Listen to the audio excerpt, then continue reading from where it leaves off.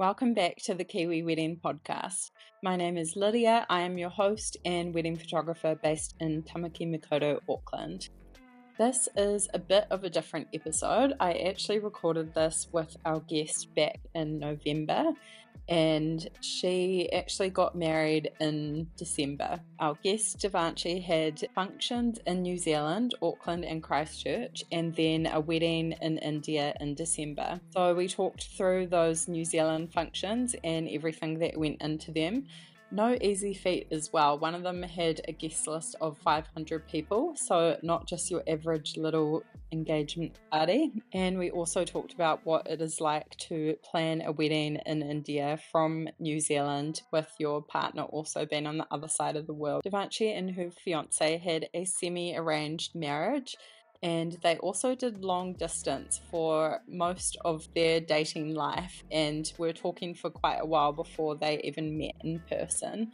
So it's really interesting hearing about their story of how they met and got engaged. We also chat through all the different ceremonies and traditions that they chose to do for their wedding. It is great to hear about a different culture and even the difference between every Indian wedding, that every single one is unique. She gives some great advice on being super organized, having the right mindset when it comes to social media, how to keep on top of everything when you have huge guest numbers, as well as multiple outfits and events to organize.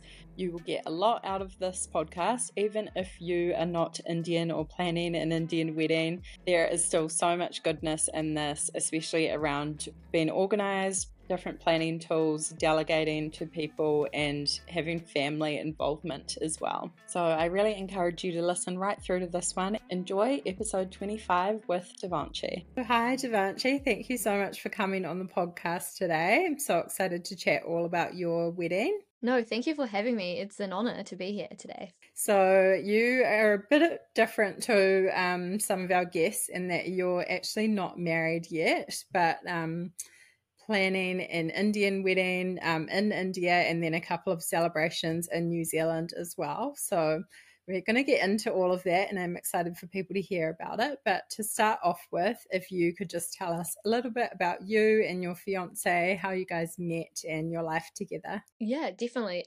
So it kind of started just over 2 years ago. And we don't it was semi-arranged, not like a fully arranged marriage, but it was like semi-arranged in the sense that our parents were involved, which is which isn't normal, I guess in most cases. But yeah, so basically our parents asked us, like, do we want to talk to each other? And we both kind of said no. And then a few of his friends like encouraged him to talk to me, and I was encouraged as well to talk to him. We basically kind of met through a mutual friend of ours. There's always like a middleman.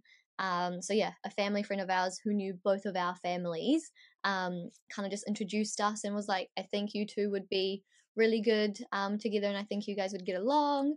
And that's kind of when the parents stepped in and like encouraged us to talk to each other, which is always quite scary. But then we did, and then I guess the rest is history. I guess the funny story is I told my mum that before I like decided to marry him, I had to I had to meet him in person. So oh yeah, for context, my fiance lives overseas. He lives in New Jersey, America, and I live in New Zealand, so it's long distance. And we'd never met, so we kind of started chatting online. So I kind of told my mom, I was like, if I like want to marry him, I need to meet him. But this was during peak COVID time, and in New Zealand we had MIQ. So I was like, oh, I don't know. But I applied for MIQ and like I got rejected the first time because it was so hard to get it. It was basically like a lotto ticket, right? And then yeah, second time I was very lucky and ended up getting MIQ, but it meant that I had to leave New Zealand literally the next day. So I booked it like around afternoon, like late afternoon, and the next morning I had to be a flight over to the States to meet him for the first time by myself. So that was really like I was quite nervous and scared. But yeah, so then that's And I guess the rest is history. What was that first meeting like? Did you kind of click straight away? And yeah, it's just like Yeah. putting a face, meeting in person to all the Yeah, I was messaging. actually really nervous. I was like, "Oh my God, like, am I going to know what he looks like?" And stuff. But we actually just met at the airport. He came and picked me up, which was really nice. And then we like hung out for a bit, and then I ended up staying with my auntie that night. And then it was nice. We got to hang out the next few days. But yeah, it was really nice to put a face to the name and actually just spend time in person together. But no, after there's always like the one few minutes of initial awkwardness, but after that we were fine. So you dated for a while, and then was there a proposal? Can you tell us the story of how that happened?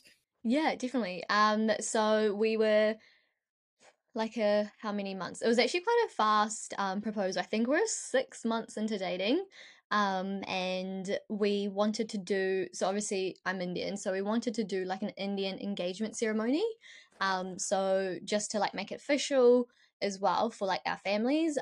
So I kind of told him, I was like, before we have our engagement, our Indian engagement ceremony, I want to make sure that you propose to me.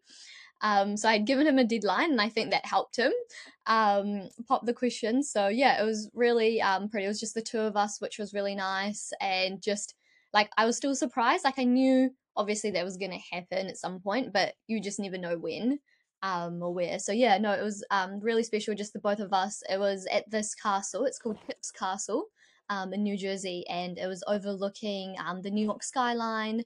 Yeah, pop down one knee, ask the question, and then yeah, it was just really special. That moment was just for the both of us, and then we had our Indian engagement ceremony. I think like a week later. So that was really nice to celebrate with our friends and family after that. So Nice. That sounds so cool. And, what a backdrop for New York. That's amazing. And so, what did starting to plan your wedding look like? And yeah, this might be a little bit different to other people's cultures and traditions. So, can you talk a bit about how your family's involved in the planning, their input as well as yours, and yeah, what that starting process kind of looks like? yeah, yeah, I guess like you said, it's our parents are involved a lot with our wedding as well, just because we consider obviously it's mine and my partner's wedding, my fiance's weddings, but it's also just as much important for our parents as well. And even like our grandparents, like his grandma's a little bit involved, my grandma and like my granddad are involved. So it's like nice. It's like a whole family affair. But obviously ultimately like it is we do get the final say, which is nice, but it's nice to have their opinions as well. Planning the wedding was the hardest thing. Like, it's not easy job, especially when you have so many events over so many days. I'm sure we'll touch on that later. But yeah, planning was the first thing was trying to find a location between where I live in New Zealand, where he lives in America. Those were like our first options.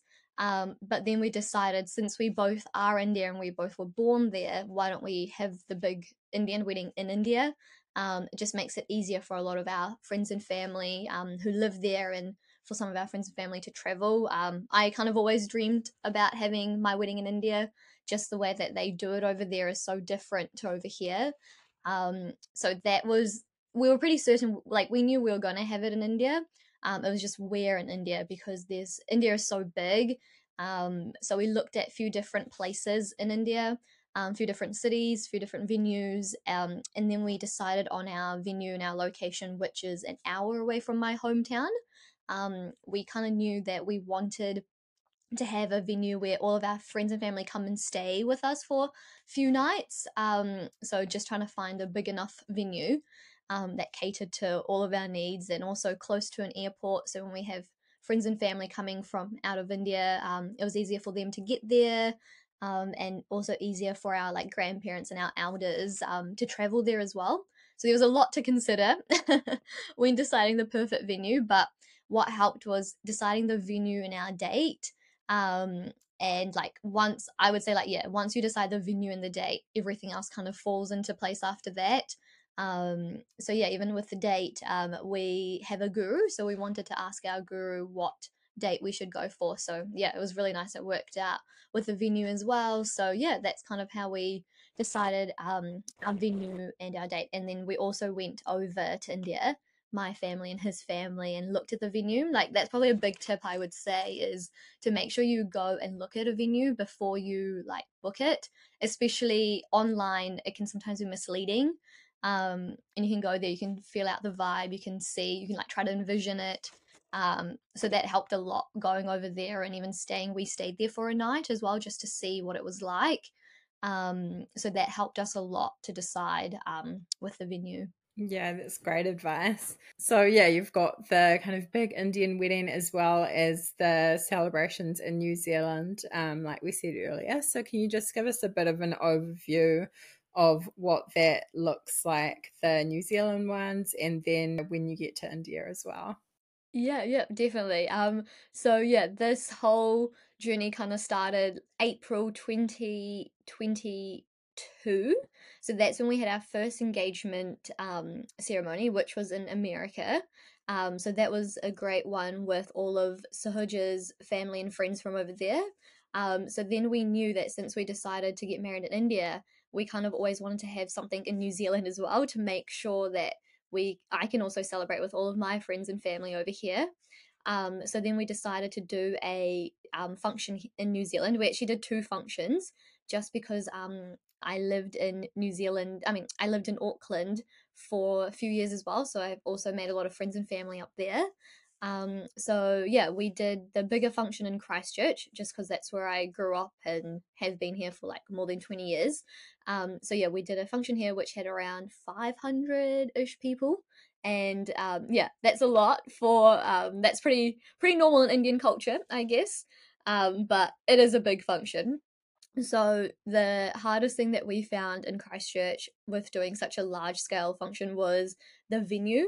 Trying to find a venue that fits 500 people and lets us cater as well. There are beautiful venues in Christchurch, but we knew that we wanted to have Indian food. That was very like, my parents are very particular about that. And also just being Indian, like we need to have Indian food at our functions. So trying to find a venue that let us have our own food and held 500 people was quite tough, but we were very lucky. We found a venue out in Lincoln, the Lincoln Event Centre, which like ticked all of our boxes, which was perfect.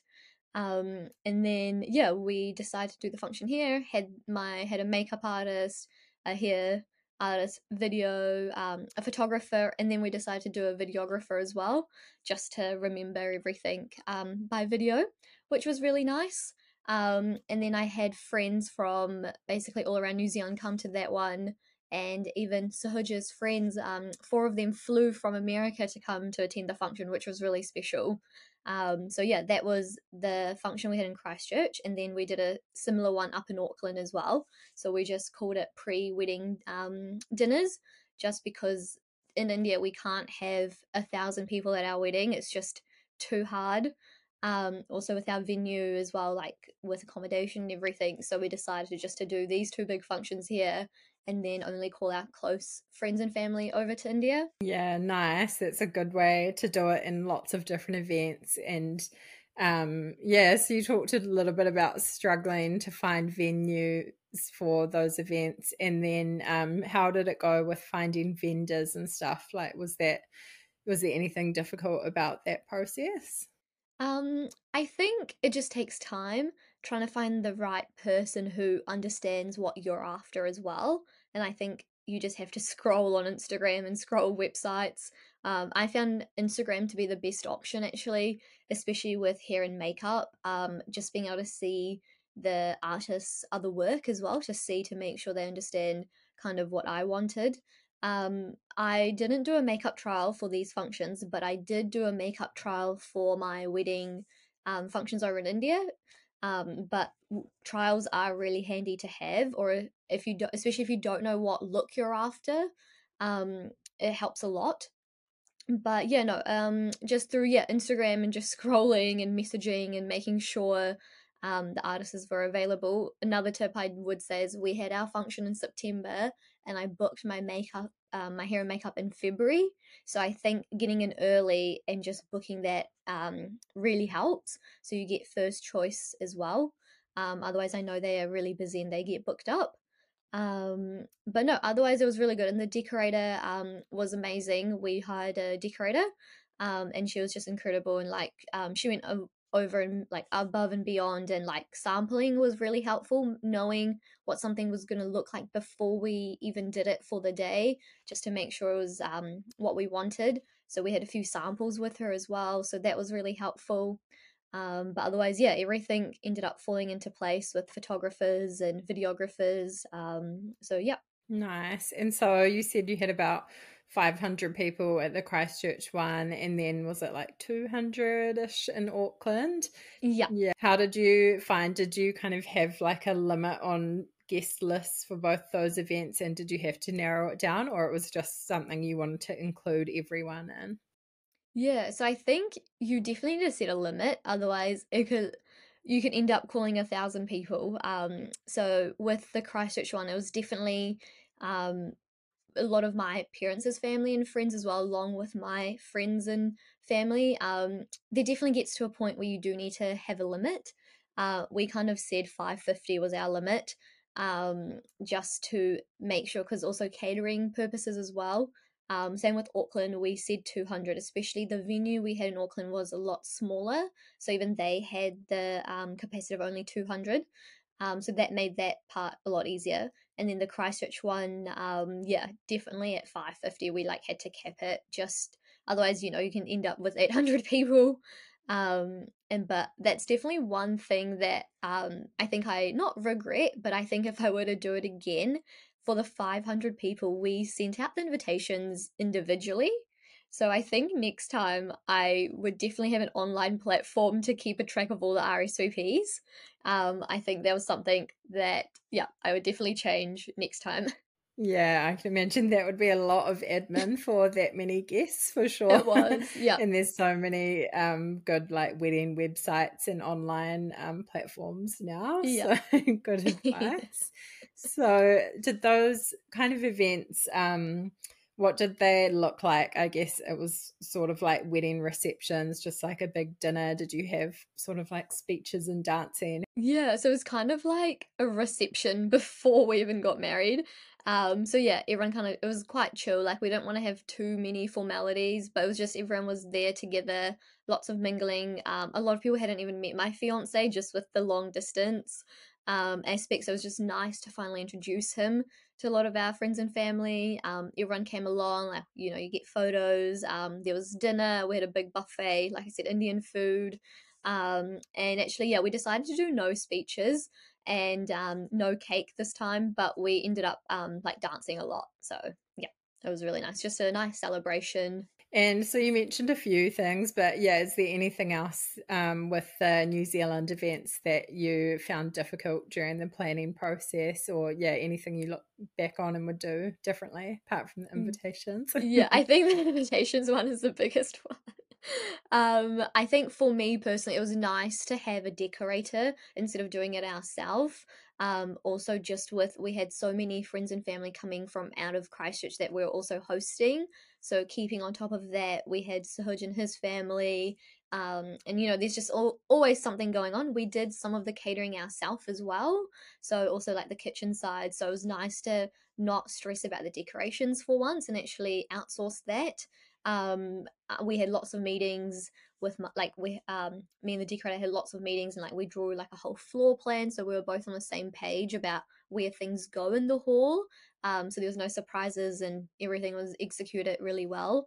But no, I think it's just having that communication with everyone on the day as well to know where one needs to be at what time. And like I'm quite organized and I'm quite lists and everything, so I had a whole like kind of like a run sheet timeline thing for that day of like this is when we start hair and makeup, this is when the photographer comes to get our family photos, like so it was nice. Like for me, I needed that to keep me calm.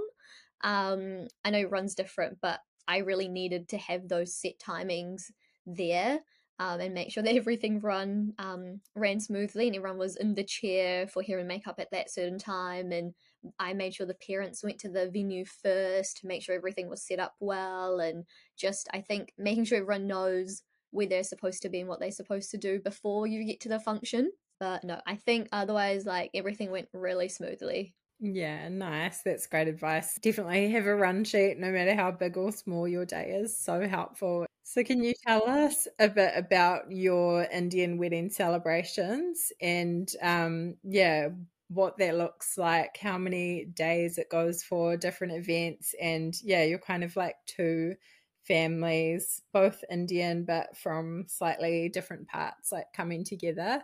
So yeah, can you touch on what that looks like and a few of the like significant traditions involved? Sure, yeah. So Indian weddings are very complex. So even though I'm Indian, someone else is Indian, it can still be really different. So you have to figure out what's important to you as the couple, what traditions are important to your family as well. So me and my partner are from different parts of India, and his dad's side of the family is actually South Indian. So they have a whole different set of norms and traditions and stuff they do. So we definitely wanted to incorporate some of the South Indian traditions into our wedding as well. So yeah, so I was trying to figure out everything. So my wedding, my first function actually starts on the 8th of December. And the last function we have is on the 18th of December. So so it goes over a span of 10 days, which is quite a lot. But just to squeeze in all the events and also give us time to breathe as well. So we're actually having a function basically every second day. We decided to do functions every day, but then it was just going to be too much for everyone. So then we decided to span it over every second day. So just to help everyone out. So yeah, so we have the first function we have is a prayer with some saints for me. So even though me and my like partner, like fiance, getting married, like we also do stuff not together as well. Like my family has our own traditions that we do, and his family will have his own traditions that they will do. So my prayer is going to be the first function we have, and then the not the next day, but the day after, we have another function. It's called Lal Ladu. So that was something even I learned. I didn't know about this function until my dad brought it up, and it was something that they do on their side of the family. It's supposed to be like a first function, and they basically feed you sweets and yeah, just to start off the wedding celebrations. And then the day after that, we have a batuk. So a batuk is something that is from Ahmedabad. So I'm from Ahmedabad, so it's a very Ahmedabad thing to do. Basically, it's at your house, and all of your friends and family come, and you just like hang out, you eat dinner, you might dance, just to make it feel like there's a wedding in the house. So that's another function we have. And then on the day after that, we have something called a mameru. So a mama is your uncle. So it's a function hosted by your uncle and grandparents for the bride, just to be like, my niece is getting married, sort of thing. And they give you presents and yeah, just like another lunch sort of thing. But that function is very important to my uncle. That's his role in the wedding. So you can kind of see like a lot of Indian weddings, like a lot of family members have their like roles and stuff that they play. So then we have that, and then that evening we have another batuk, which is just sitting again, meeting all of our family, hanging out. Also, what happens is everyone is normally so busy, so you don't get to see your family as much. So having a wedding is an excuse also just to hang out with your family, meet everyone. And for us, it's going to be really special because we have my uncle and auntie coming from America. So it's just like it's going to be a big family reunion for us this time, which will be really nice. And then we go to the fifth. I think we're up to the 15th. So then the day after that, we actually are traveling to another city. It's like an hour away, and then we have my fiance's prayer as well that day at our temple. Then the day after that is when our official wedding ceremonies, I guess, stuff starts. And in the morning, we have a Ganesh Puja, which is Lord Ganesh, and that's when you have prayers from him. Followed by then all of our guests arrive at our venue. And then we have like a welcome lunch. It's just a big lunch for all of our guests to start meeting each other, both sides of the family meeting. And then after lunch, we have a function called the biti or the haldi, which is when everyone puts turmeric. It's like a turmeric paste on the bride and groom. It's kind of there just to, it's like a pre-glow, like facial before you get married. It's just tradition. We do it. That's yeah. So we have the haldi ceremony. That gets pretty wild because like your family puts it on you really nicely, but your friends they just go a bit crazy. So then after the haldi ceremony that evening, we have my henna ceremony and the sangeet. So henna is like the stuff you put on your hands. It's you get it done for weddings. It's quite traditional to for the bride and her the people that are around you or your friends and family to get it done as well. The bride like goes up quite high. Like I plan on getting my henna done like up to my elbows. Everyone else will probably get a lot lower, and then I'll get my feet done. So I have my henna ceremony. And then after that we have our sangeet, which is a it's a dancing ceremony where everyone, so I have some friends and some family who will be like performing for us, and then it's just like an open dance floor. So that day is going to be quite full on. So it'll be quite a busy and long day, but it'll be fun just having everyone there together. We'll just make it nice to celebrate. And then the next day we have a South Indian ceremony. So this is something new to me as well. And this was something that my fiance's grandmother really wanted, and he's the only grandson, and she helped raise him and everything. So he's really special to her. So this was like the least we could do, and we want to make sure that she's happy as well. So we decided to do the South Indian ceremony where the bride and the groom sit on a swing, and they sing us songs and like they shower us in like flower petals. So we're doing that ceremony as well in the morning, and then we have the wedding. So the wedding itself, Indian weddings last at least an hour.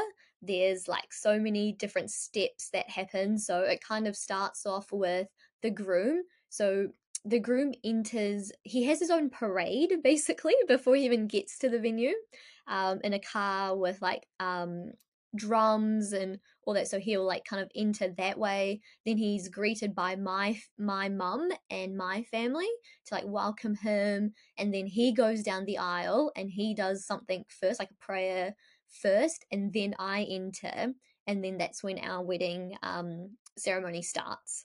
And then in that ceremony there's like five or six other ceremonies that happens within that one ceremony. So I'm still learning as well. Like once you sit down, once you start to get married, you're like, oh my god, what steps do we need to take to make sure we're married?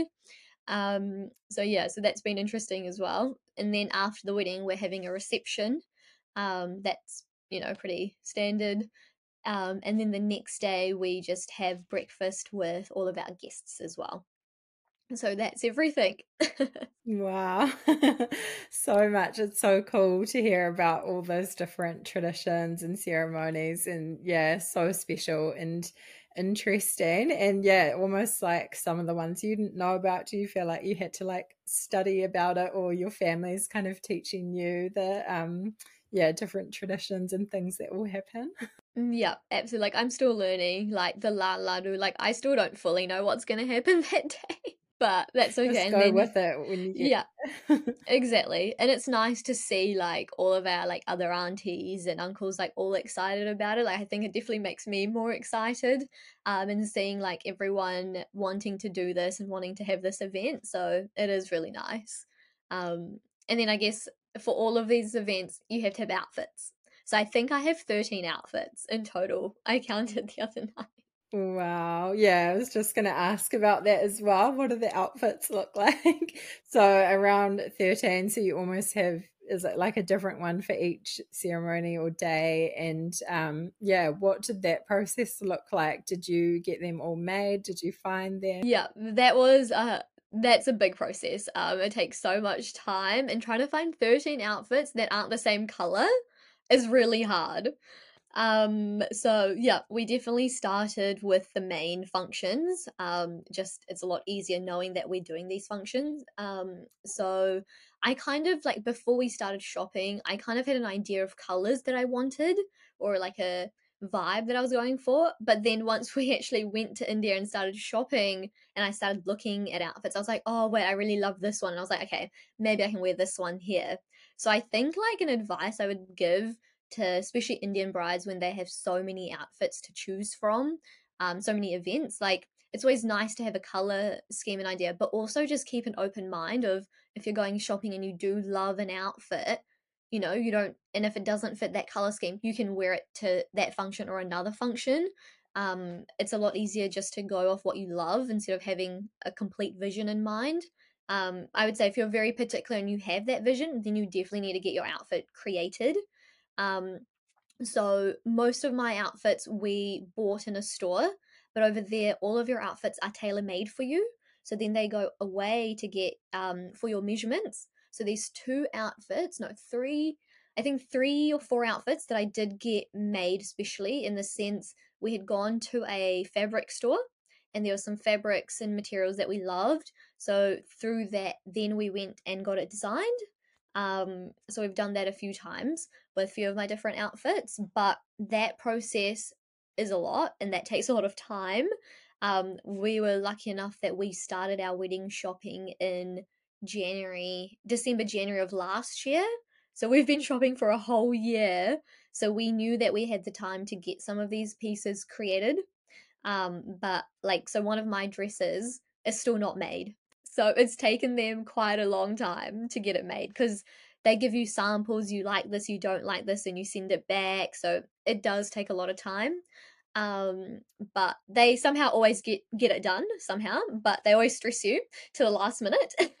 But yeah, so and then trying to get my outfits and then trying to get my partner's outfits to make sure that they either match or color code and stuff. So it's a whole process and it takes a lot of time. I think yeah, we've been to India 3 times this year just for all of the wedding shopping and wedding stuff. So yeah, it's a process. Yeah, I was going to ask that too. What has that whole planning process looked like? So there's been a bit of flying back and forth. And yeah, you obviously mentioned that there's a lot of family involvement and different people kind of hosting or helping organize all the different events. And are you working with a wedding planner as well? Yes, so I do have a wedding planner.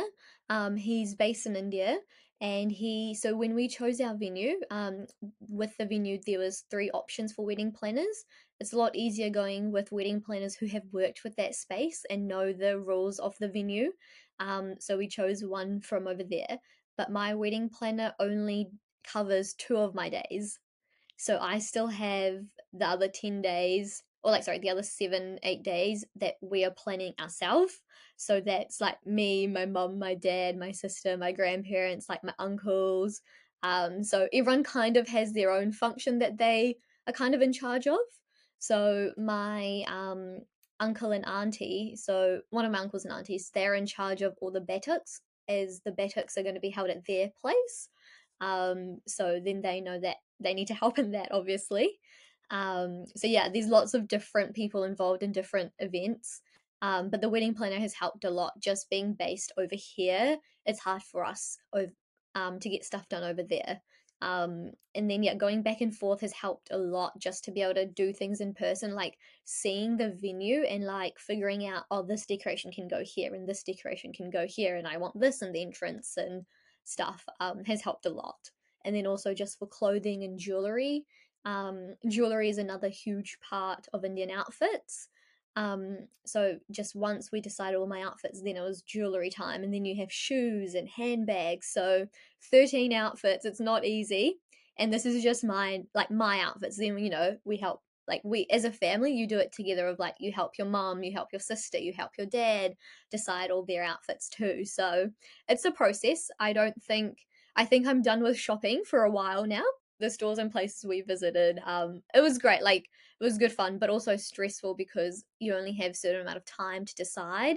Like we're not in India for months. We're literally there for 2 3 weeks, and you have to be able to make a decision fast. you can't look at 100 outfits. Like, I wish I had that time, but it also made me choose and make a decision.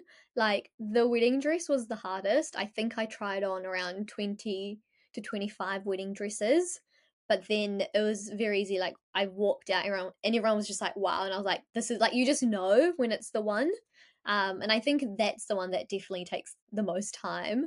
But with your other outfits, like, if you love it, then you should just buy it. It's kind of good to have a bit of those time restraints as well, because yeah, if you had kind of like 2 years to decide, then you might be changing your mind all the time, or like styles change, and yeah, it's like good just forced to make a decision straight away. Yeah, definitely. I did change one of my outfits actually.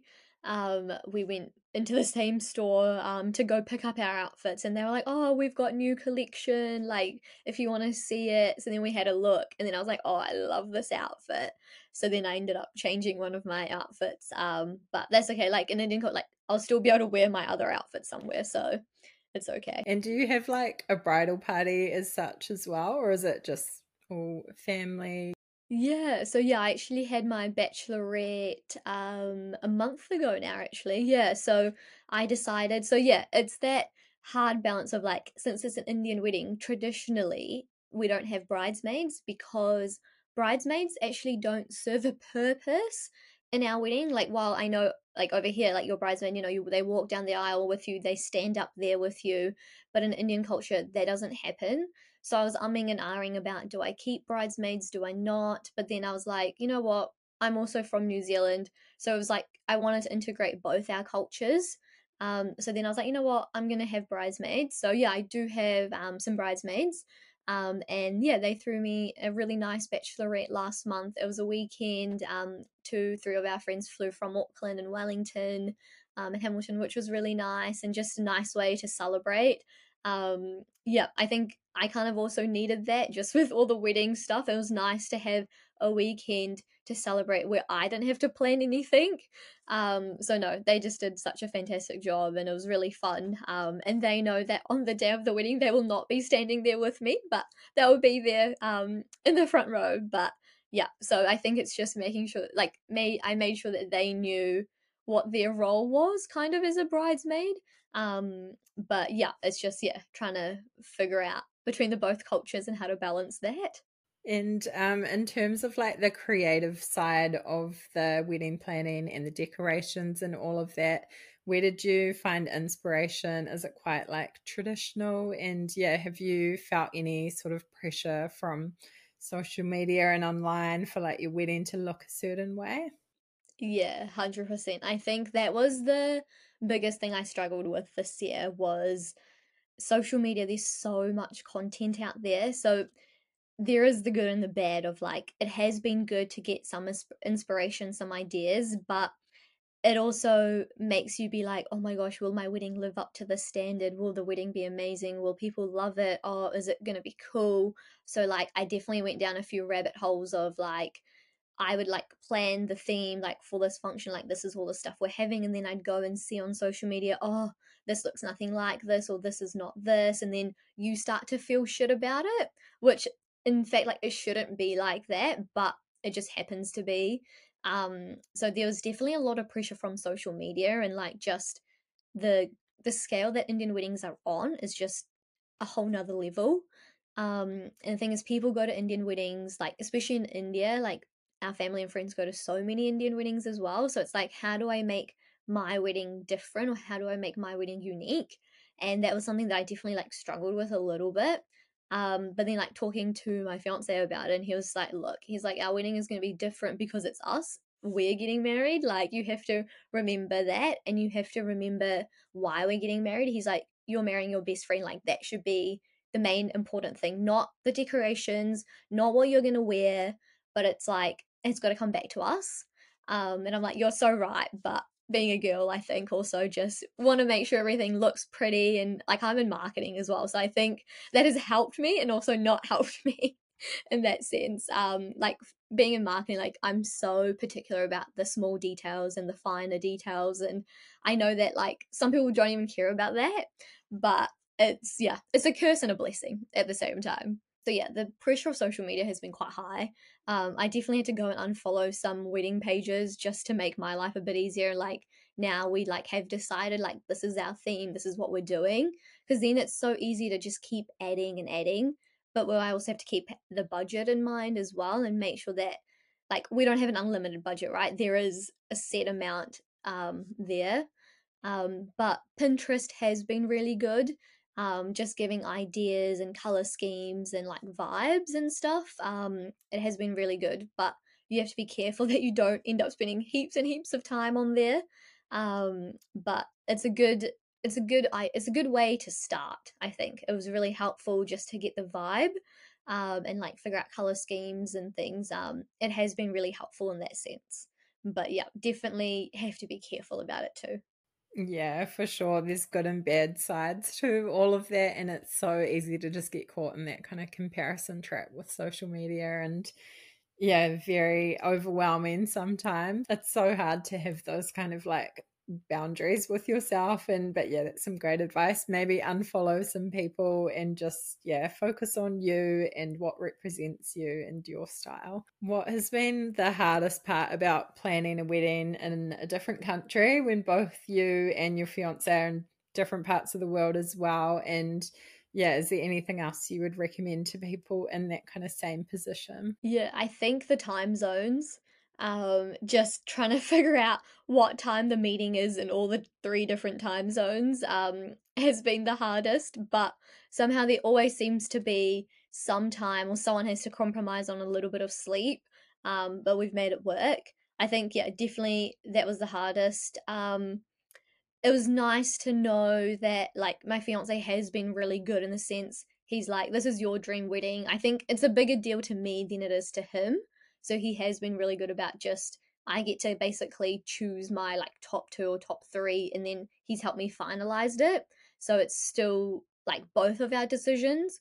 But it just helped me narrow down instead of him, because the thing is we went to India a bit more and the time difference between India and New Zealand is a bit manageable. So it's easier for me to have all those meetings with the wedding planner, kind of finalize things and then show him. So that just trying to find that process that works for us was really helpful to be like, this is the best process for us. I think it's the communication part. I know it's cliche, but it's just making sure that everyone is on the same page. So making sure that like what vision I have for that event is the same as my wedding planner, and same as my fiance, and then both of it, both sets of parents understand that as well, and just making sure everyone is very clear on that. Like for us, like our parents have been, both sets of parents have just been like just as involved with everything as well. For us, like it's always nice for me, especially like just to get my parents' idea. Like they've been to weddings, they also know what's going on, just to be like cool, like they like this as well. Then I'm like, okay, this is good, then it must be good. It's always nice to have that second opinion. But yeah, I think just the communication between everyone, um, that part is really important, especially like when you're sending out invitations, like making sure like we say that we're sending out our invitation so then you can send out yours or they send out theirs, like just making sure that we're all kind of doing it together, because we definitely have quite a lot of mutual friends as well. So making sure like if one family sends it out and then 3 weeks later another family sends it out, so just that communication, making sure everyone's on the same page and everything, has probably been like the biggest tip I'd give to people. That's great advice. Communication is so important. I normally ask people about their budget, which I think looks a bit different for the maybe typical white wedding in New Zealand. But yeah, with so many different celebrations, and yeah, in both different countries as well, I think it looks a little bit different for you guys. But yeah, can you talk a bit about how that sort of works with your families being involved and contributing towards it as well? Yeah, definitely. So yeah, it's quite different in the sense, in Indian culture, it's very typical for your parents and even grandparents and uncles to contribute to different functions. So like I said, like we have a function where my uncle is hosting that function, so he will contribute to that function as well. And then even with the bride and the groom's parents, So in Indian culture, both of their parents contribute. Traditionally, I think it's the bride side that do the wedding and the groom side that do the reception. But that's like very traditional. So we've kind of decided to share a lot of the costs. And it's, yeah, really nice. Like me and my partner, like we even offered to contribute, and both of our parents like, no, like this is, like they've just been very nice about it. And they're like, no, like we want to contribute and do it as well, which has been really nice. So yeah, I think that's a big difference between Indian weddings and Kiwi weddings that we have, is just the parents contribute, and also I guess they have just as much say, or like they have say as well, but it's very traditional for Indian weddings for parents to be involved. And I know like Kiwi weddings it's not as common or it's not as normal, but here it's just like a whole family affair. But yeah, that's just, yeah, it's just kind of how we've been raised and how you just know it goes. Yeah, cool. And is there any other like helpful resources that you use during wedding planning? Yeah, we've touched on a lot with like Pinterest and then having your planner and everything. But yeah, was there anything else you wanted to recommend there? Yeah, lots of Excel spreadsheets. Just with the different countries, writing everything down has helped a lot. Like I thought maybe I'll be able to remember it, but I can't. And I've definitely learnt that the hard way. Like having lots of lists. Like I have so many Excel spreadsheets for so many different things. Like just even being here, like I've got my like hair and makeup artist is like their name, their number, like how much we have to pay them, like when is the deposit due, when do we pay their other account, did we do a trial, like having all of that recorded has helped so much. And also just thinking like if for whatever reason I'm not like, I don't know, I can't contact them or someone else needs to contact them for me, making sure that they have those numbers or it's like printed somewhere. And then also I made a whole um, kind of like a PDF document of all of my outfits. It took me a long time, but I've got each outfit with each pair of shoes, jewelry, like what my hairstyle is going to be, kind of like the makeup vibe, like all there on one page just for me to remember. So then on those days, I'm not freaking out of being like, oh my God, what shoes am I wearing with this outfit? Also, it helps for when we're packing from New Zealand going to India as well. So I think being organized has helped so much. And Excel spreadsheets, especially like Google Drive, being able to share that between both families living in different countries and with the wedding planner. We also created our own email, just to make it easier to keep a track of all of our wedding related things. And we had a website. We ended up doing a website for our RSVPs to keep a track of that as well. Just having that online there and just to have visibility over both sides, just to get a rough idea of numbers, total numbers, has helped a lot. But yeah, the spreadsheets has helped so much, just having everything there. And like even before we went to India for our trips, like we kind of had a plan of stuff we need to do, of like I need to get this outfit, my sister needs to get this outfit, my dad had to get this outfit, like what stores can we go for this outfit, and trying to plan it out so then when we are in India we're not wasting time of like, oh, what shall we do today. It was kind of pre-planned. And then just, yeah, lots of to-do lists. And then for me I found helpful of like to do in my to-do list, like who can I ask who's over in India to do those things for me. So like for example, like one of my aunties, she's been so helpful. We've decided to do like little welcome bags. So like just getting all the items for those welcome bags, like being over here it's a lot harder. So it's been nice to have her there on the ground, like being able to actually like trial the products, look at the products, and being like, "Yep, this can go inside the bag," and ordering all that for me. So that's just been so nice, just to be able to like delegate that to her. Oh, super organized. I love it. You just have to be like when you have this many events with so many different people. Yeah, you just have to be, I think. And so, after all those celebrations, what are your plans? Do you go away on honeymoon? Do you spend a bit of time with family? And then, yeah, what will married life look like with you two? Yeah, definitely. So we definitely agree we wanted a honeymoon just to get away from everyone after all this, just to have some time for us too. So we've decided to go to Greece. We're going to go to Greece for 2 weeks, a place both of us have never been to, which will be really nice. We're going to wait a few days actually before we leave for Greece.